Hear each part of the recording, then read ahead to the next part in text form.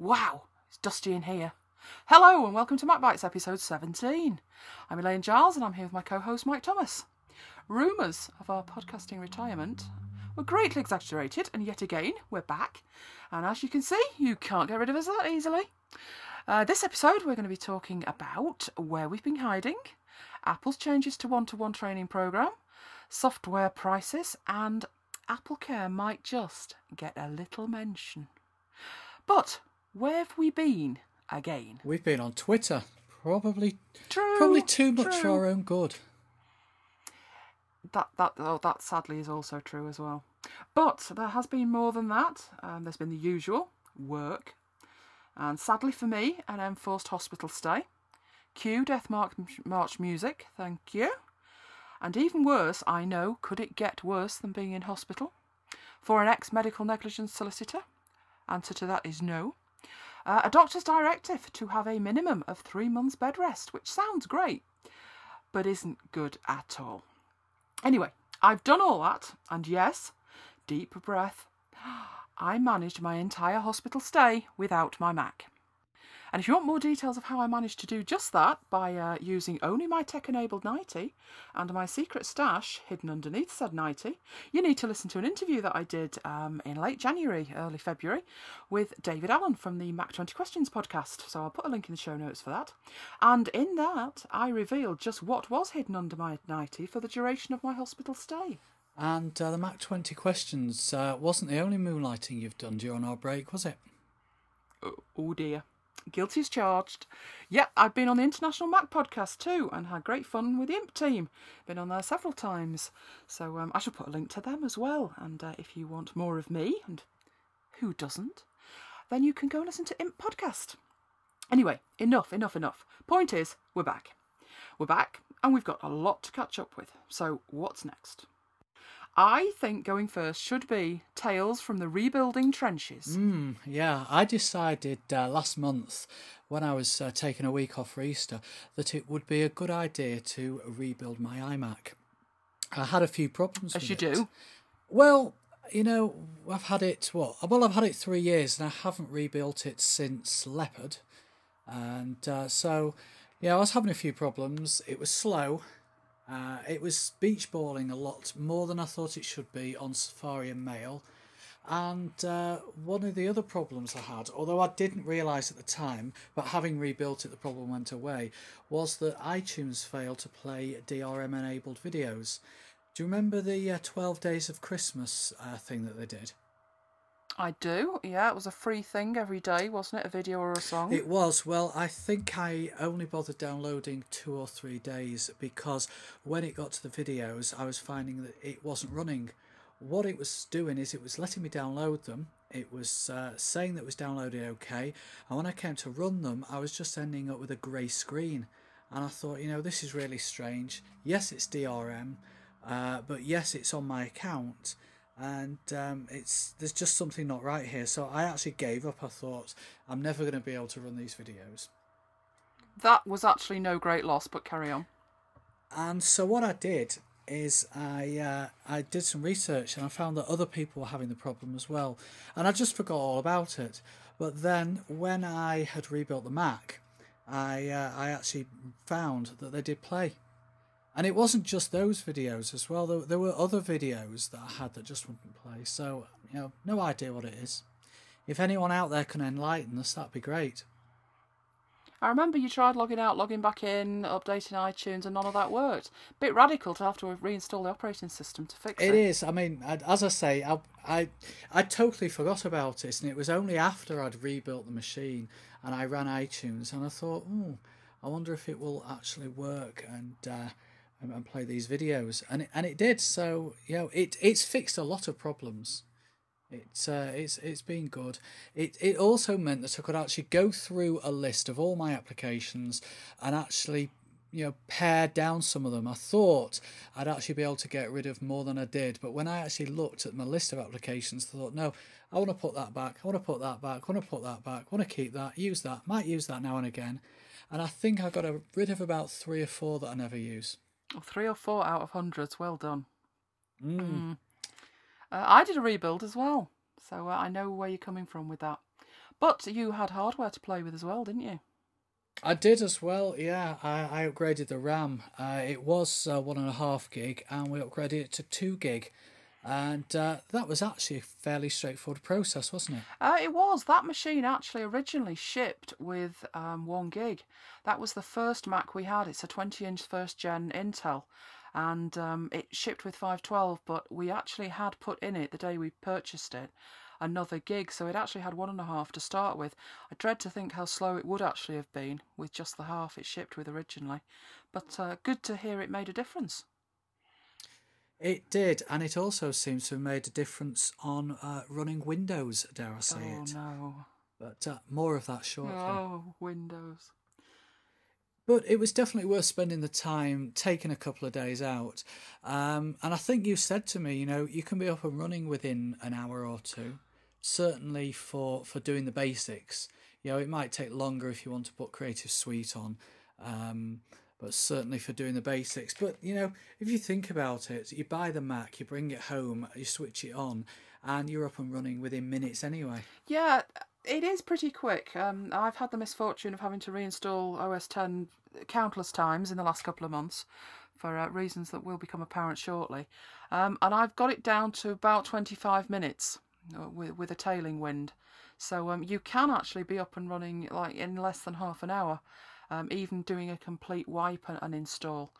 Of course, there's the little things that you forget aren't actually part of OS X, and you start trying to use Quicksilver or Launchbar, or you're looking for default folder and it's not there. So getting those things on in some sensible order takes a little bit longer. That actually sounds like me at work on a Windows machine looking for Quicksilver and default folder. I was on a Tiger machine today and I clicked on a file and pressed the spacebar and wondered why nothing happened, and then I remembered. So I can only imagine what working on Windows is like where nothing at all works. What would be good actually is if Snow Leopard actually had some of these features built in. I'm not saying kill off the developers, but if you had those features built in, then at least you don't even have to think about them. They're second nature.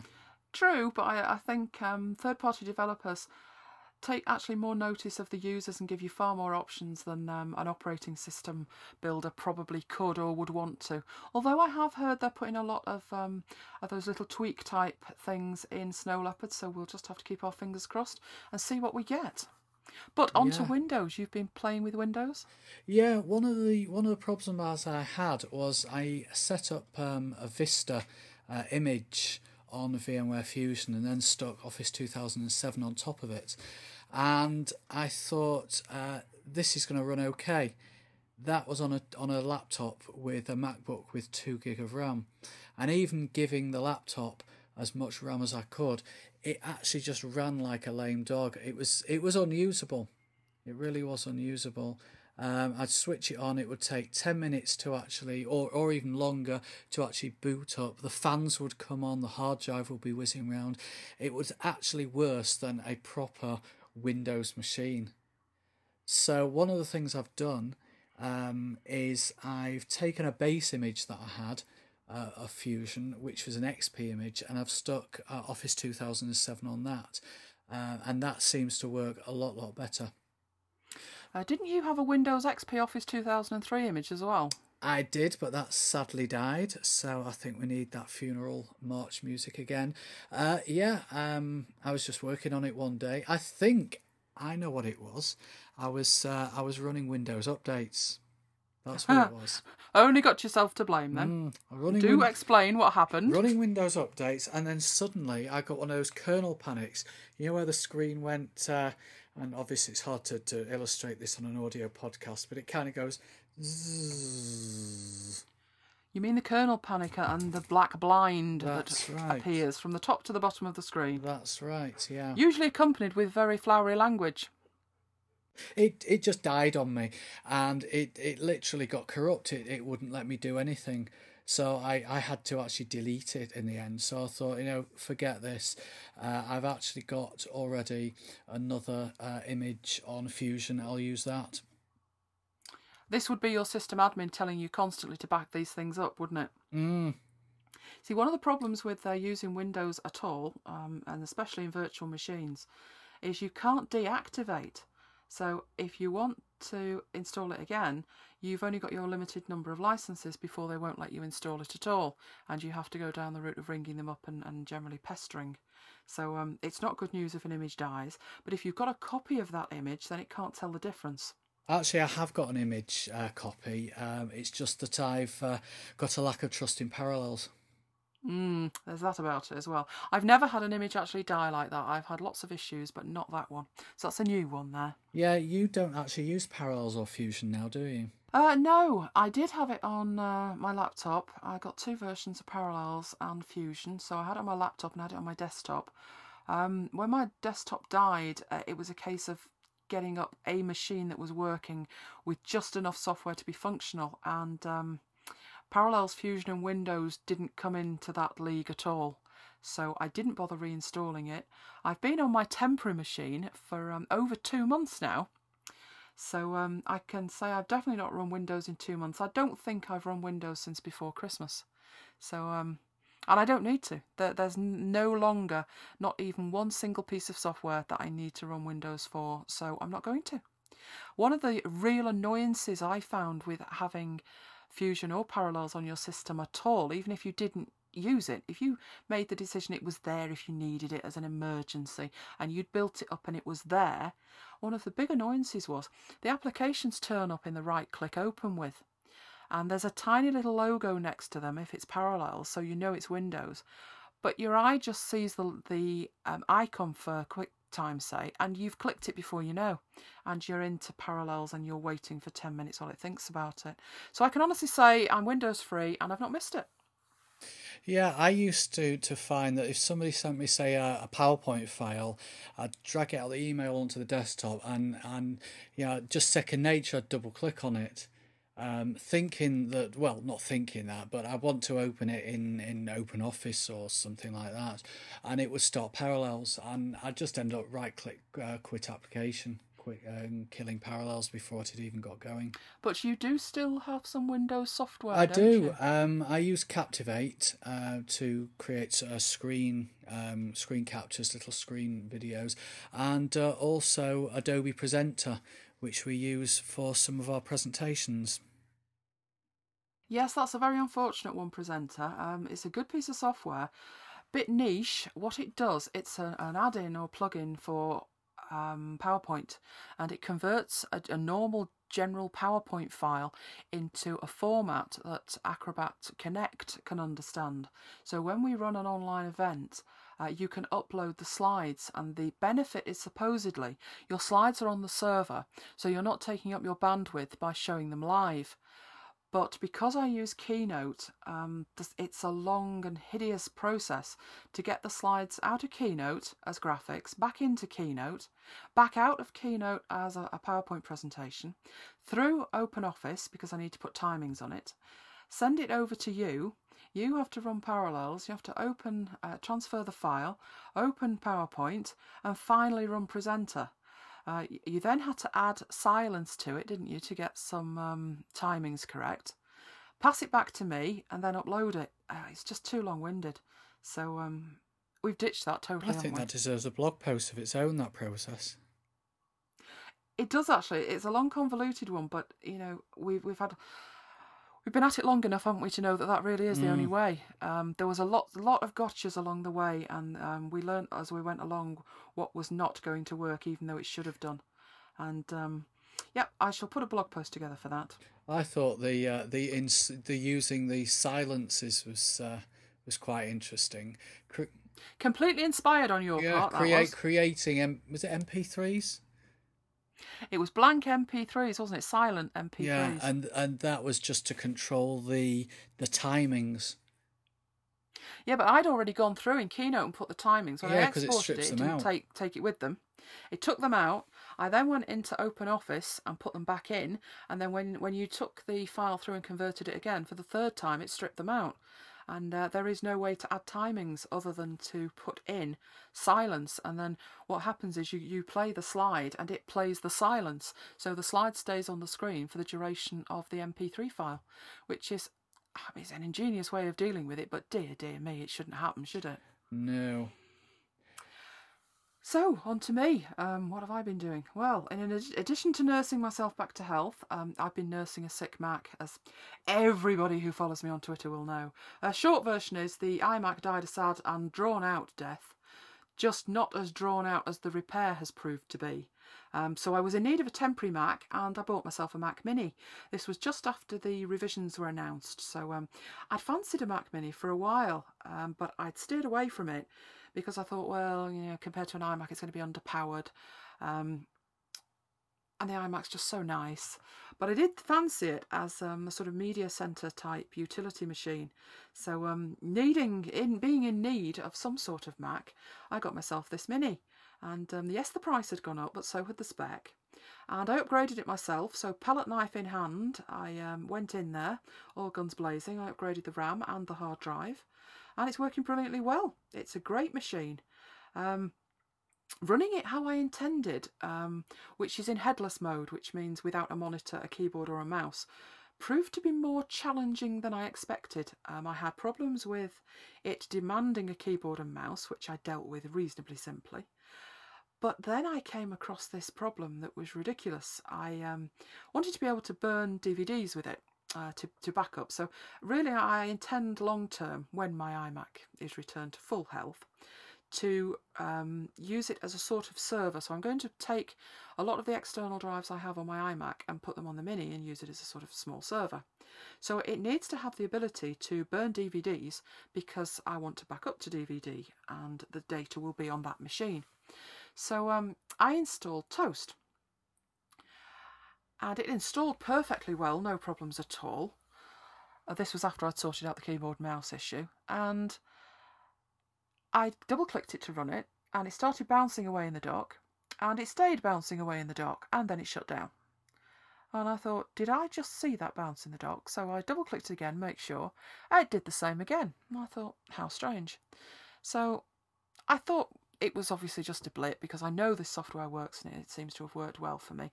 I didn't upgrade to 9 or 10, so I am a couple of years behind, but even so, you know, if it isn't broken, don't fix it, and there's nothing wrong with Toast 8, it burns discs, that's fine.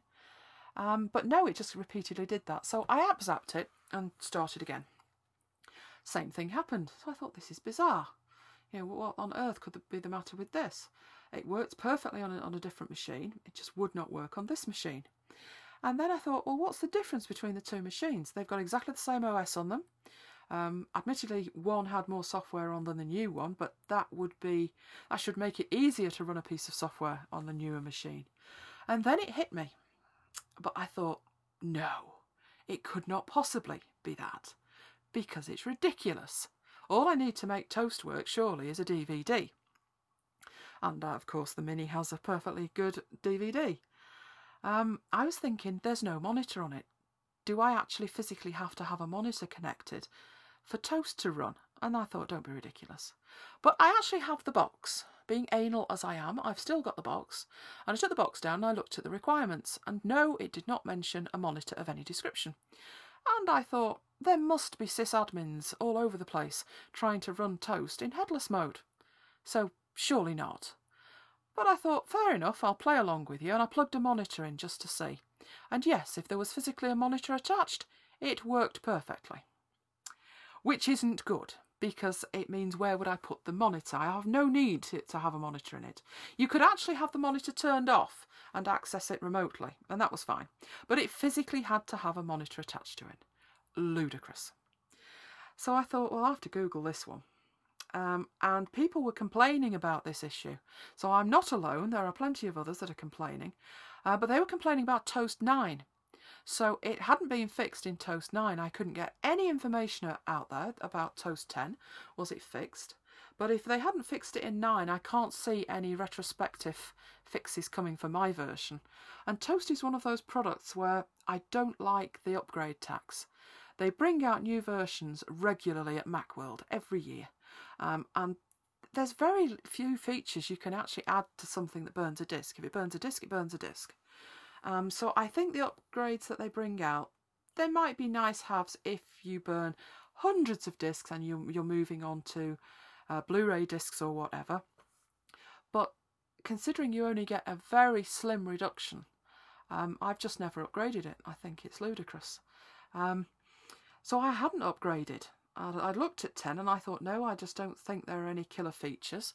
And yet again, human interface guidelines seem to be completely ignored. It looks like Fisher-Price made the interface. So I hadn't bothered. And another problem with Toast is I would have probably paid for the upgrade if I knew for sure it would work, but there's no trial. So I can go to Toast's site and I can buy it, and I can get the princely sum of £15 off because I already own Toast 8. But I've got no guarantee that the thing would work at all. So I didn't bother, and I actually found, I went looking for other burning software.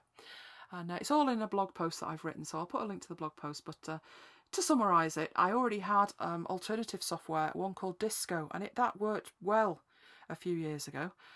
Don't know why, but that wouldn't run either. So I couldn't use that one. But I did find a really good one called Burn, just simply called Burn, and it was free. And that's taken the place of Toast for me. Runs headless, runs fast, very, very impressed with it. So Toast is, as they say, Toast. And I'm happily using Burn. So I'll put a link in that to the show notes. But yeah, that was my long, complicated, hideous story for something that should have been incredibly simple. Just take the monitor off the thing. But anyway, moving on. It's that time of year again. All together. iPhone. Yeah, it's WWDC coming up in just a matter of days from when we're recording this. So what have you been doing with your iPhone? What apps have you been playing with? I've been playing with a few apps. A few of the apps that I've installed lately have actually come from recommendations on Twitter rather than me going out to the App Store. And they are free. The one of them is called Email and Walk. Now, I do quite a lot of walking with the dog, and as I'm walking along, I tend to do things like read my email and read Twitter, and I want to make sure I don't walk into any dog poop. Let's be nice about that word. I don't walk into anything else either. And there's this app, and what it does is it uses the camera. So if you've got the iPhone facing down towards the floor, you could be sending an email and writing your email, and you can actually see on the screen, behind the email screen, what's actually on the floor in front of you. Would I be right in thinking that would be the dog's backside? It would, and oh, lovely! I took a screenshot, and I'll put that along with a blog post on my blog. So the dog will divorce you as his parent for putting that live online. I'm sure, but I won't tell him if you won't. No, I'm sure he won't mind. It didn't stop me walking into a branch, though. Well, what can I say? But I think what would be more use for you would be Twitter and Walk. Twitter and Walk, yes. There's an idea for an app. Yeah. Because I do spend a lot of time on Twitter when I'm out. Apart from when it's raining, because obviously I don't like to get my iPhone wet. No, you wouldn't want to have to go and use Apple Care, would you? No. More about that later. Another app I've got, yes, you all know that I like apps that make noises. You big kid. Although I don't have iFart, I haven't got that far. The windy apps. The windy apps. But you did have that one that made a kindling sound as things burnt, which I still haven't recovered from yet. If the sound of burning isn't accompanied by a smoke alarm, I'm concerned. You know, I haven't used that app since you made that comment on that. Since I freaked out about Last Night Bites. The thing is, it was one of those auto-suggestion things.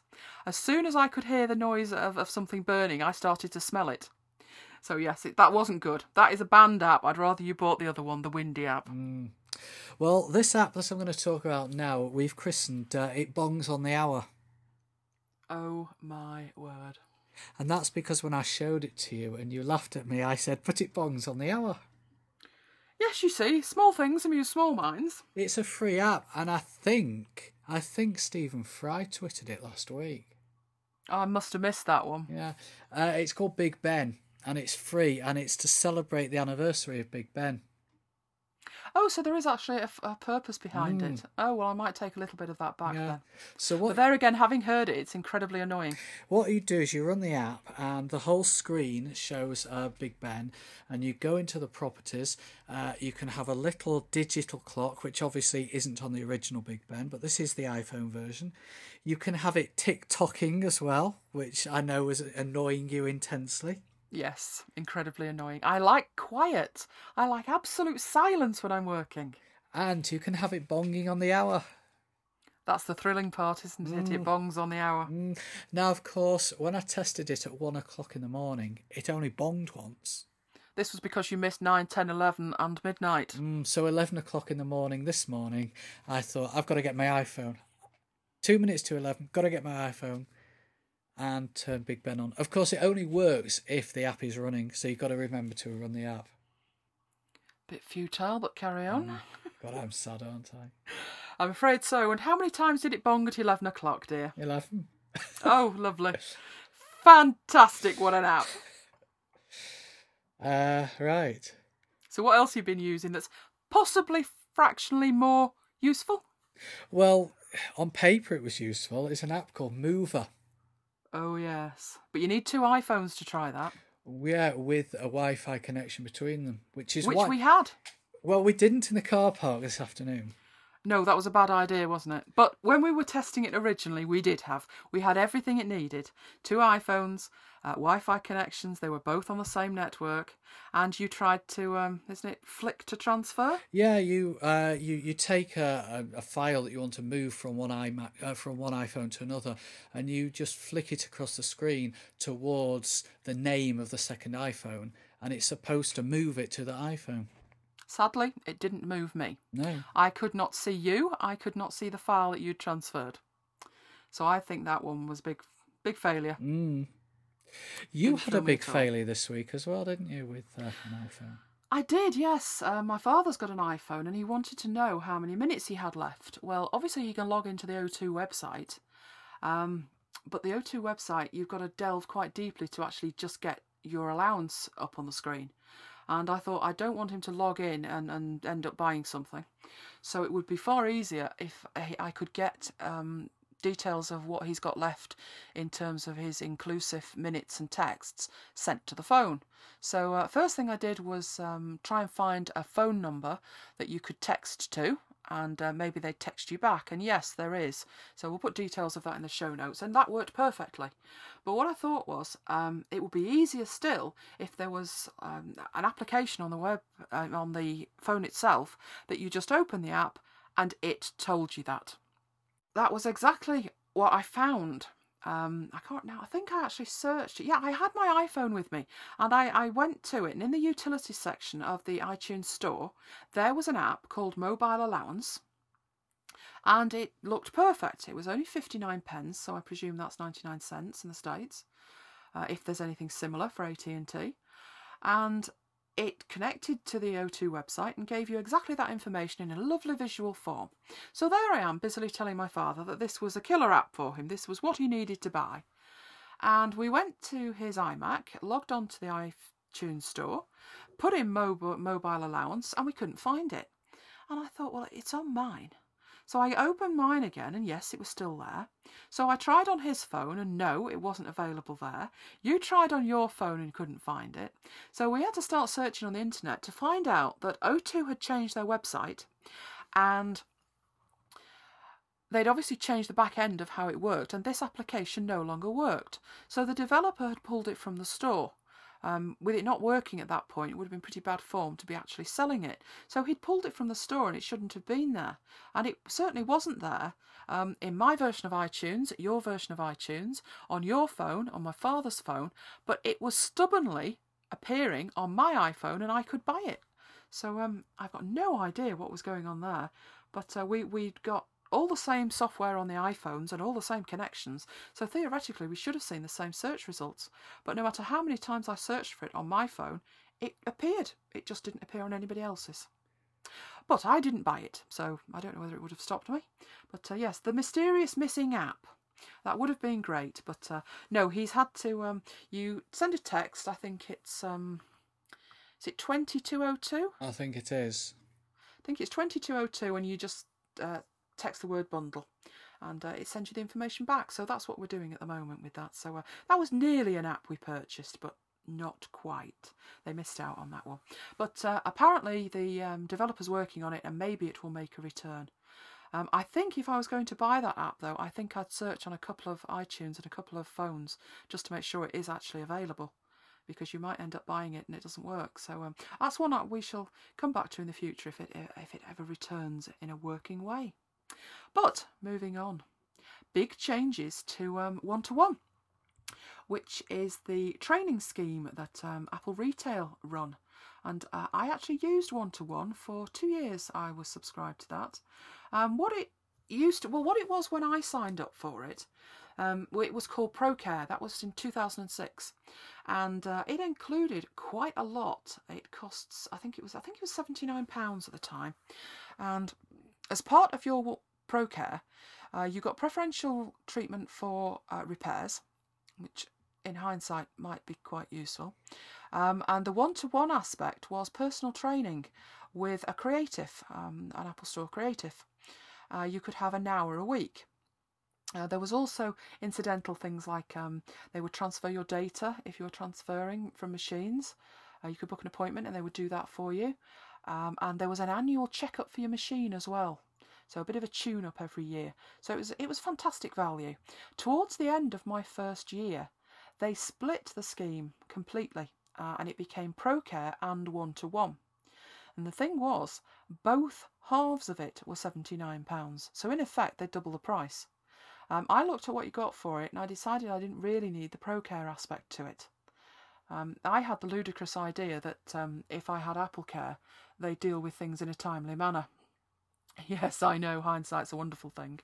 But I don't really see that you should have to pay £79 more for a service where I wasn't going to need them to transfer data, and an annual tune-up is pretty irrelevant. I'm certainly not going to take a machine in just so they can dust it. So I didn't bother with that one, but I did keep the One-to-One, and initially the One-to-One was fantastic. As a new Mac user, I had lots and lots of questions, and I would exhaust my creative when I went in. And within a couple of weeks, it was, well, let's get our heads together and work on it together, because the questions I had were like beyond what they could really answer. And it was only a creative. You couldn't book an hour with a genius. If you had a question that was very technical and they needed a genius, you actually had to book that as a hardware appointment, and you could only get 20 minutes. What I found was if I had a couple of technical questions, they'd find a genius and he'd answer the questions for me. So I thought it was a really good scheme, and it was really one of those things that set Apple Retail apart from virtually every other store. It was really the concierge service, and just fantastic service. It also meant that you were having people return to the store probably on a weekly basis, and I know when I went in it was, well, I'm going to the Apple Store anyway, so I might as well buy whatever I want from there, even if it was a little bit more expensive, because, you know, it saved me time. So certainly in terms of getting people into the store, it was a great system. And what they've done now is they've changed the system again, and now you can only subscribe to One-to-One at the point of sale when you buy a Mac. So it's really now only going to be for new users. If you're already a subscriber, you can subscribe twice more, I believe. And then you're going to need to buy a new Mac if you want to carry on going. So I'm not too sure about that at all. You have to buy the Mac from there or online or from... do resellers count? I think they do, don't they? I believe they do. I believe they do. But something I was reading yesterday was that if you buy a refurbished Mac, I don't think that counts. Yeah, that's what I'm saying. It's starting to... I mean, obviously they're diluting it, and they've been diluting it for the last 2 to 3 years. And I can understand why, because one of the things I found was you can only have one-to-one appointment booked. So I used to go in on a Friday, somewhere between 11 to 2 in the afternoon. So I would book, say, 11 o'clock on Friday. And I couldn't book another appointment until that appointment had been closed. And by the time 12 o'clock came and you went over to the concierge desk to book another one, it was booked solid. Now, I really think they've only got themselves to blame for that, because they gave away, I think it was a month or 2 months worth, of One-to-One with the first gen iPhone. So you'd got all these people buying iPhones who were given free one-to-one for 30 or 60 days. And the system just couldn't cope. The stores aren't meant to have that many people in them taking up a Mac.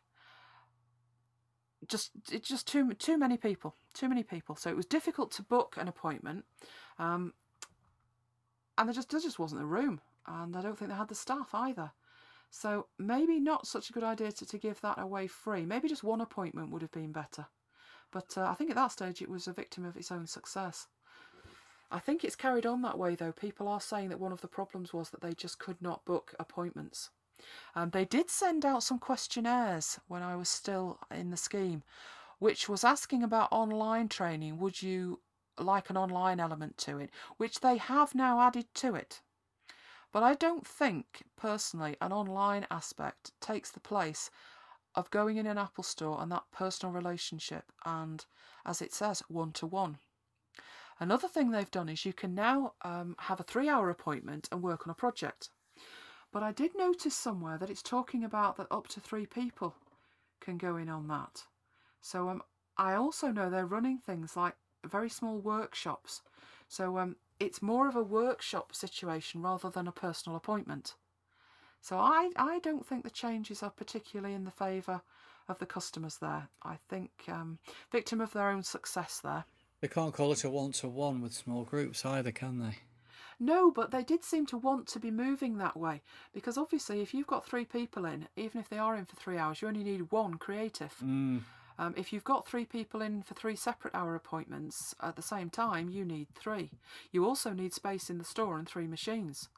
So these stores, they're just not big enough for that kind of thing.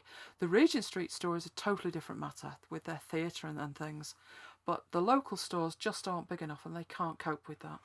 So I think it's a big shame. It was obviously costing them money, but it was part of the service. That was it. It was what set them apart. You know, if you go in Harrods, you're going to pay more. But you want that level of service or you wouldn't be there. And that was what it was like with Apple. And I think that's quite sad. Because when you buy a Mac, I know when I buy a new Mac, I don't particularly want to be forking out extra for things like AppleCare straight away. So what I tend to do is wait.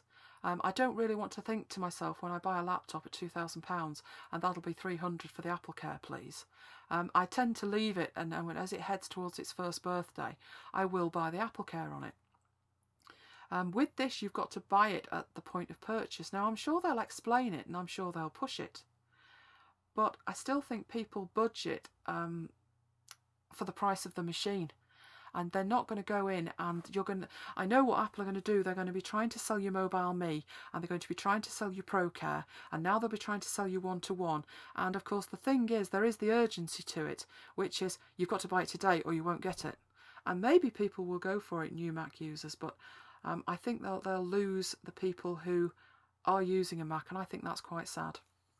I think another problem was, you mentioned it before, difficulty getting an appointment, but it's for a lot of people, they want or they need the appointment outside their work hours.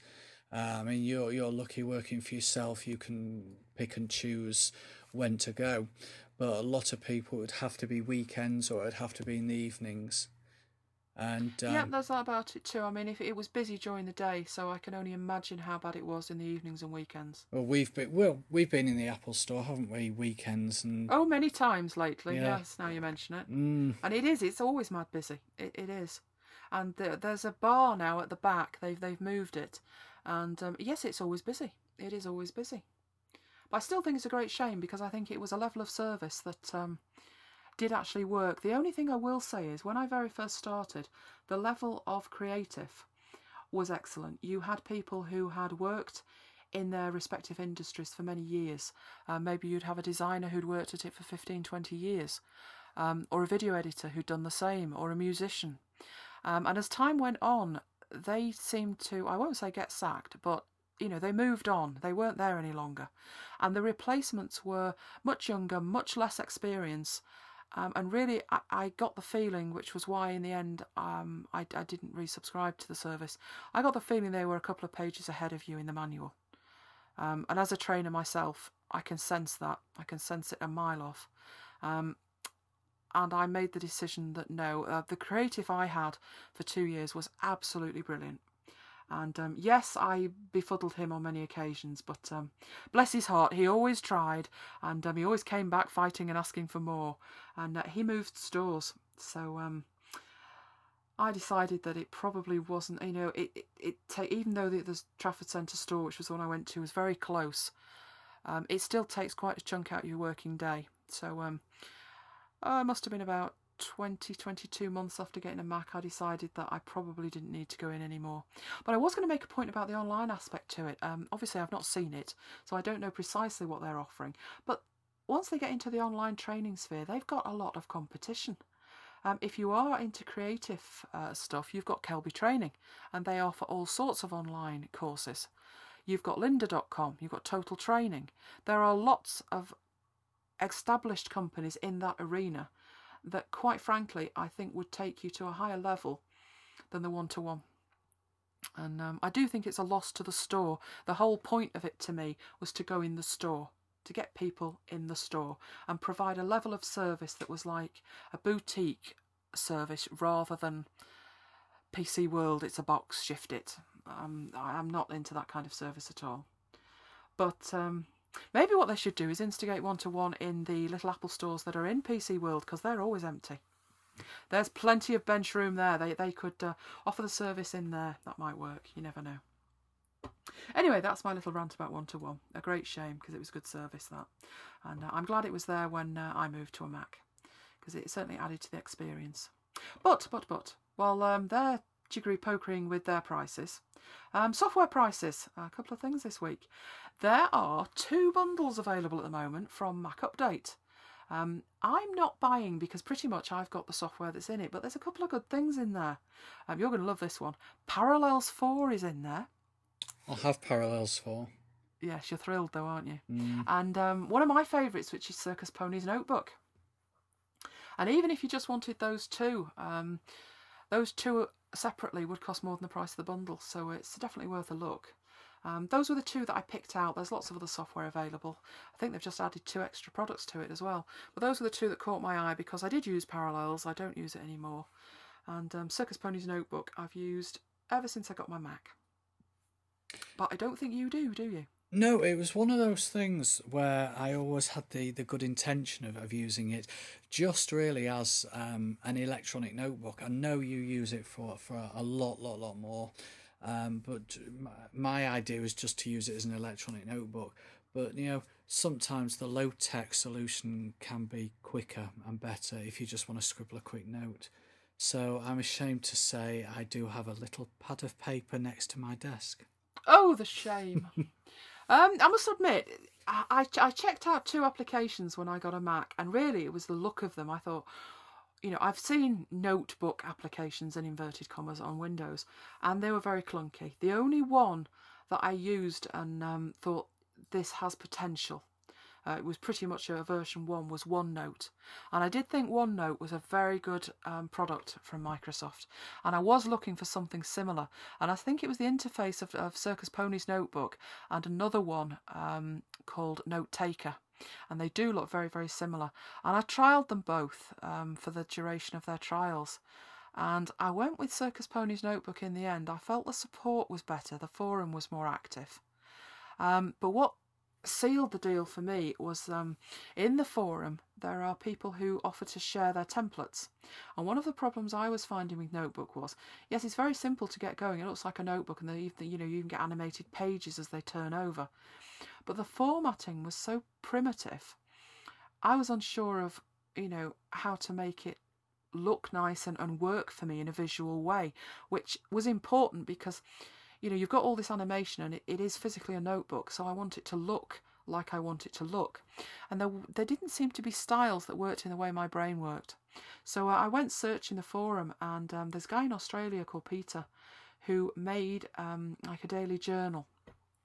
And it's a template that he sends to you via email. It's not available to download because he likes the hands-on approach and he likes to know how many people he sent it out to every year. And this was the middle of 2006, so I took a hope and thinking, well, it's 6 months since he posted that, maybe he'll still send it. And he did. And just looking at that template gave me a lot more idea of what I could do with Notebook than even the help file did. So I used a variation of his daybook journal type template. And I use it every day. It really as a sort of journal come things that I want to remember. I know I've got stuff in my calendar and I can look back at that, but this really now, it goes back 3 years, and sometimes somebody will say to me, when did we do that? And I'll think, oh, it was June or May time, and I recently looked one up and I thought, oh, it was last May, of course, 2008. And it wasn't, it was the year before. And that's the kind of thing that I have in this journal come daybook thing of mine. So I do use it every single day, and it's a product that I do love. I don't use it as much as I thought I would for different files though. I do just have this single file and everything goes in there. But it's one of those products I wouldn't like to live without. And I had trouble when I came to upgrade to version 3. One of my version 2 files was not playing ball at all. And I did think at the time, I can't be doing with this. I can't do with software that doesn't work. And I know I could stick with the old version, but how long's the old version going to work? And what happens when Snow Leopard comes out? So really, it was either going to work with version 3 or it wasn't. And I sent videos and screenshots of all my problems to the developer. And he took his time with it, but he did actually fix all my problems. So I did try other software in the interim. And all that happened was I got completely lost and confused with it, and I couldn't find my information. So I'm glad to say that all my issues are fixed with it, and I'm happily using it again. And as people probably know by now, I use an awful lot of software, and that's just one more. And there is another bundle as well, the Mac Bundle Bundle. That's a good name, isn't it? The Bundle Bundle. And there's a couple of good ones in there as well. Again, I probably won't buy because I've pretty much got everything that I want. But the two that caught my eye there were Default Folder and Hooderspot, or Howderspot, depending on how you say it. I love Default Folder. It was one of those apps. I had one on Windows called Filebox Extender, and it does exactly what Default Folder does. And I knew about Default Folder even before I got a Mac, because the developer of Filebox Extender had it on his site that said, if you use a Mac, no, I don't develop for the Mac, this is what you need. So it's one of those things that I went looking for when I got a Mac. And it's one of those little utilities you hardly notice it's there, but oh boy do you notice when it's not. So when I rebuilt my Mac, I was clicking around when it should have been selecting folders. If you use Default Folder, you'll know that, and it didn't work. And I thought, oh, the operating system's broken, and then I remembered, no, you need to install it. So Default Folder is really fantastic. And I love Hooderspot as well, but which one do you use? I don't use Hooderspot. I know you've just said you use it. I use Default Folder, which I find invaluable, particularly where you've got to find a window open, or you want to just click on the desktop just to save a file to that folder where you're currently pointing to a different folder. Exactly. It's one of those deceptive apps. It can do an awful lot, and the more time you spend configuring it, the more time it will save you. And when I started, I was using it like you. I had a file open, a folder open, and I just wanted to click on it. But there's an icon in the menu bar as well, and you can actually click on that and you go to favourites and recently used folders. And if you can remember to do it, that will save you a lot of time as well. Hooderspot is Spotlight on steroids. So I love that because I do have an awful lot of data. So if you don't have that software, then we'll put the links in the show notes for those, because I think they're well worth it. But I mention those specifically because I think the developers of those apps realise that being part of these bundle deals, it does at least get your software under the eyeballs of people who otherwise might not try them. And they're prepared to take, obviously they're not getting the same remuneration from a license under a promo as they would from just a general sale, but they're willing to do that, and I think they should be applauded for that. Whether you agree with bundles or not or whatever, I think if they've decided that's what they're prepared to do, then kudos to them. I'd like to draw a comparison between them who are prepared to take less for the software, especially in these hard times where we are in a recession, as everybody keeps telling us, and they seem to use it as an excuse for everything. Big comparison between developers like that and Adobe. They released a press release last week talking about, and I quote, realigning their UK prices. And I thought, oh, brilliant, about time. There's a big difference between what you pay in dollars in the States and what you pay here, and yes, I'm discounting the VAT in that. So I thought, realignment, just what we need. And I read on, and it said it was across the whole of Europe, and prices were going up here and down there and whatever. And I came to the UK bit and nearly fell off the chair. The realignment they're talking about is they're putting the prices up 10%. Not on, is it? I was speechless. I couldn't believe it. I thought, you've been pretty quick to do that. You're never that fast to put them down. So I know we've had the pound pretty weak against the dollar lately, but I think that's bad. You can't say you're in a recession and you need to sell more software and then put the price up 10%. So I'm not happy with that at all. If you want to buy it, I suggest you do so before the 1st of July, because that's when the price increase comes in. But we both have Master Collection, don't we? And we have the full version. So this was not an upgrade, this was a full version. And you've got a desktop and a laptop, and I've got a desktop and a laptop. And because it's activated software, you can only have it on 2 machines. So we can't buy 1 copy and surreptitiously share it. Yes, you can deactivate and have it on other machines, but you can only activate and deactivate 20 times before they want to know why. So it's not viable to do that on a regular basis. And the full Master Collection is £2,264.35. And we need 2 of them. So you're looking at around the 5,000 mark, almost, about 4,006. An upgrade slightly cheaper, you'll be pleased to know, at £914.25, but it's still nearly £2,000 for 2 people to use a piece of software. And I remember when I went looking at the prices to purchase originally, there is some weird stuff going on, that if you elect to have the product shipped to you, it's £2,264. If you choose to have it downloaded, yes, that would be downloaded at your ISP's bandwidth. That actually costs £130 more. So they're not shipping you physically anything, but to download it costs you £130 more. So it's nearly £2,400, which takes some explaining, doesn't it? I've got a lot of clients that use that, and it's like, well, we'll download it. It'll be cheaper if we don't buy the box. It's how much dearer? Why? And I'm really put on the spot because I don't know. Maybe there is some reason, but I don't know what that is. So, cost of server maintenance.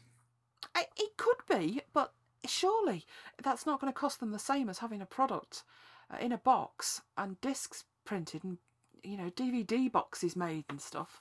I just don't see the difference myself. I think at a minimum it should be the same price. But there's usually a lot of places, you see it, don't you, with shareware manufacturers. They will ship you the product on a disc, but they might charge you $10 for it. But to charge you more to download it is ridiculous. If every software developer took that approach, we'd all be bankrupt, wouldn't we? I think Adobe have their own rules, don't they? I mean, there's the real exchange rate and there's the Adobe exchange rate for a start. Well, there always has been, yes, and it's always very disappointing when there's a new version of the software out. And, I'm an Adobe user group manager, and I want to talk about the software, and I want to talk about the features of the software, because, the software can't be beaten. If it could, it wouldn't be the one everybody wants. And I want to talk about the features, and all I ever get is, well, what's the price, and, what's the European surcharge? And I can't say anything. How can I defend that? When the price difference on launch was something like $700, I think. I think we paid the equivalent of $700 more than the States.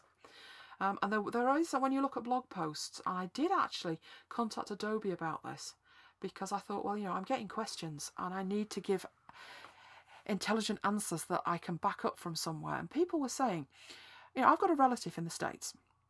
Can I buy it over there and them just give me the serial number, or won't it work? And a lot of speculation was going around the forums saying no, it won't work. That they're by region.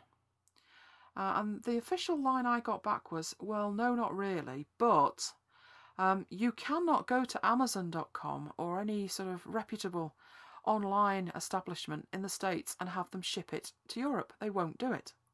So you'll find when you go to Amazon or wherever that they won't ship it. So really, I suppose if you do have a relative over there, they can buy a box off the shelf, you PayPal them the money, and they can email you the serial number.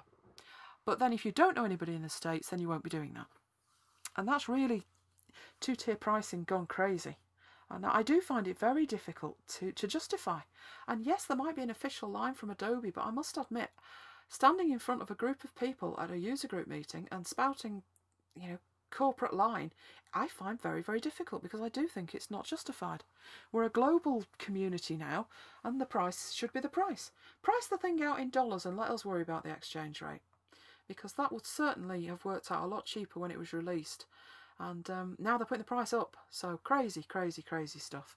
And like I said, kudos to the developers that let us have software at a cost-effective price with sensible licensing. I'm trying to think, I had a piece of software and I was so impressed with the licensing. The license was something like, you can have it's per person or per machine. But if it's per person and you happen to have 10 machines, that's fine. You just pay for one license. And there is only me using these machines. The fact I've got quite a few of them is irrelevant as far as I'm concerned. And if the software's cost effective enough, then I will buy multiple licenses. But I read it very carefully and I make my decision on an individual basis. I've seen software for $5 that I thought was quite good, and I found out it was activated. And I thought, I'm sorry, but I'm not encouraging that. I only put activated software on that I don't have an alternative with. But if I have an alternative, then I will not use activated software.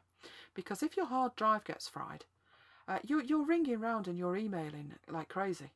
So I think I've only got about 3 or 4 different applications that are activated because I just won't use it. I've had far too many machines die a sad death on me, and I just don't want to face what I'd have to face to recover serial numbers and stuff. So kudos to those developers who are very sensible, and they're the ones that I will support. But I'm getting off my soapbox now and handing over to you for our upcoming events. We have events. Yeah, the Northwest Adobe User Group are having a meeting on June the 11th this week, and you can join in live online as Elaine will be demonstrating CSS in Dreamweaver. You can find us on nwag.co.uk/live, and that will be at 2000 hours British summertime on Thursday, June the 11th. But we will be there from 1945 in the chat room. Yes, so come along early and have a chat with us.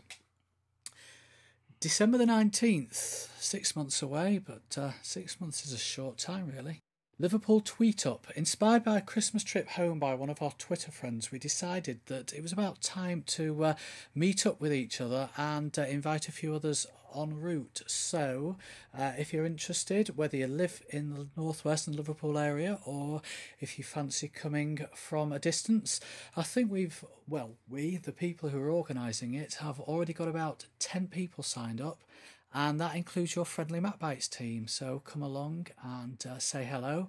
More information can be found on www.liverpooltweetup.co.uk.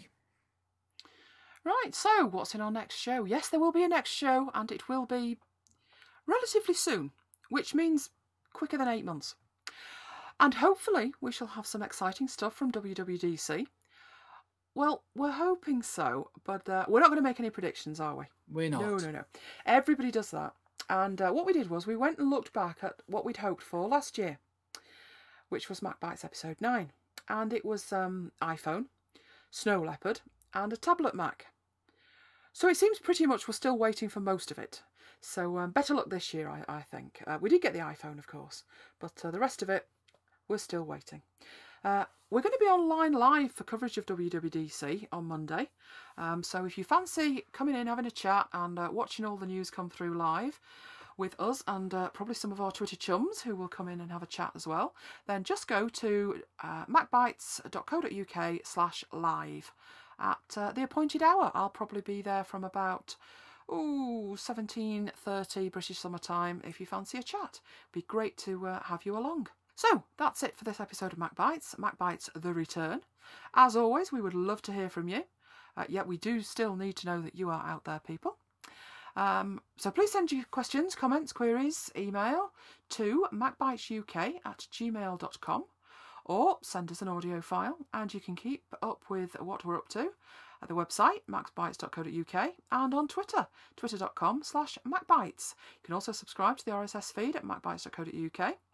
And we've alluded to it a fair number of times, my Mac and its sad demise. I've put a couple of posts on the blog so far, and I intend to update that with all the latest gory details. So if you fancy, I wouldn't even say a trilogy, it's more of an epic drama turning into the length of Coronation Street probably, then please go to my website, which is elainegiles.co.uk, and bring yourself a cup of tea, and sit down with your feet up and have a good laugh. But until next time, this has been Elaine and Mike bringing you Mac Bites. So goodbye and see you next time. Bye.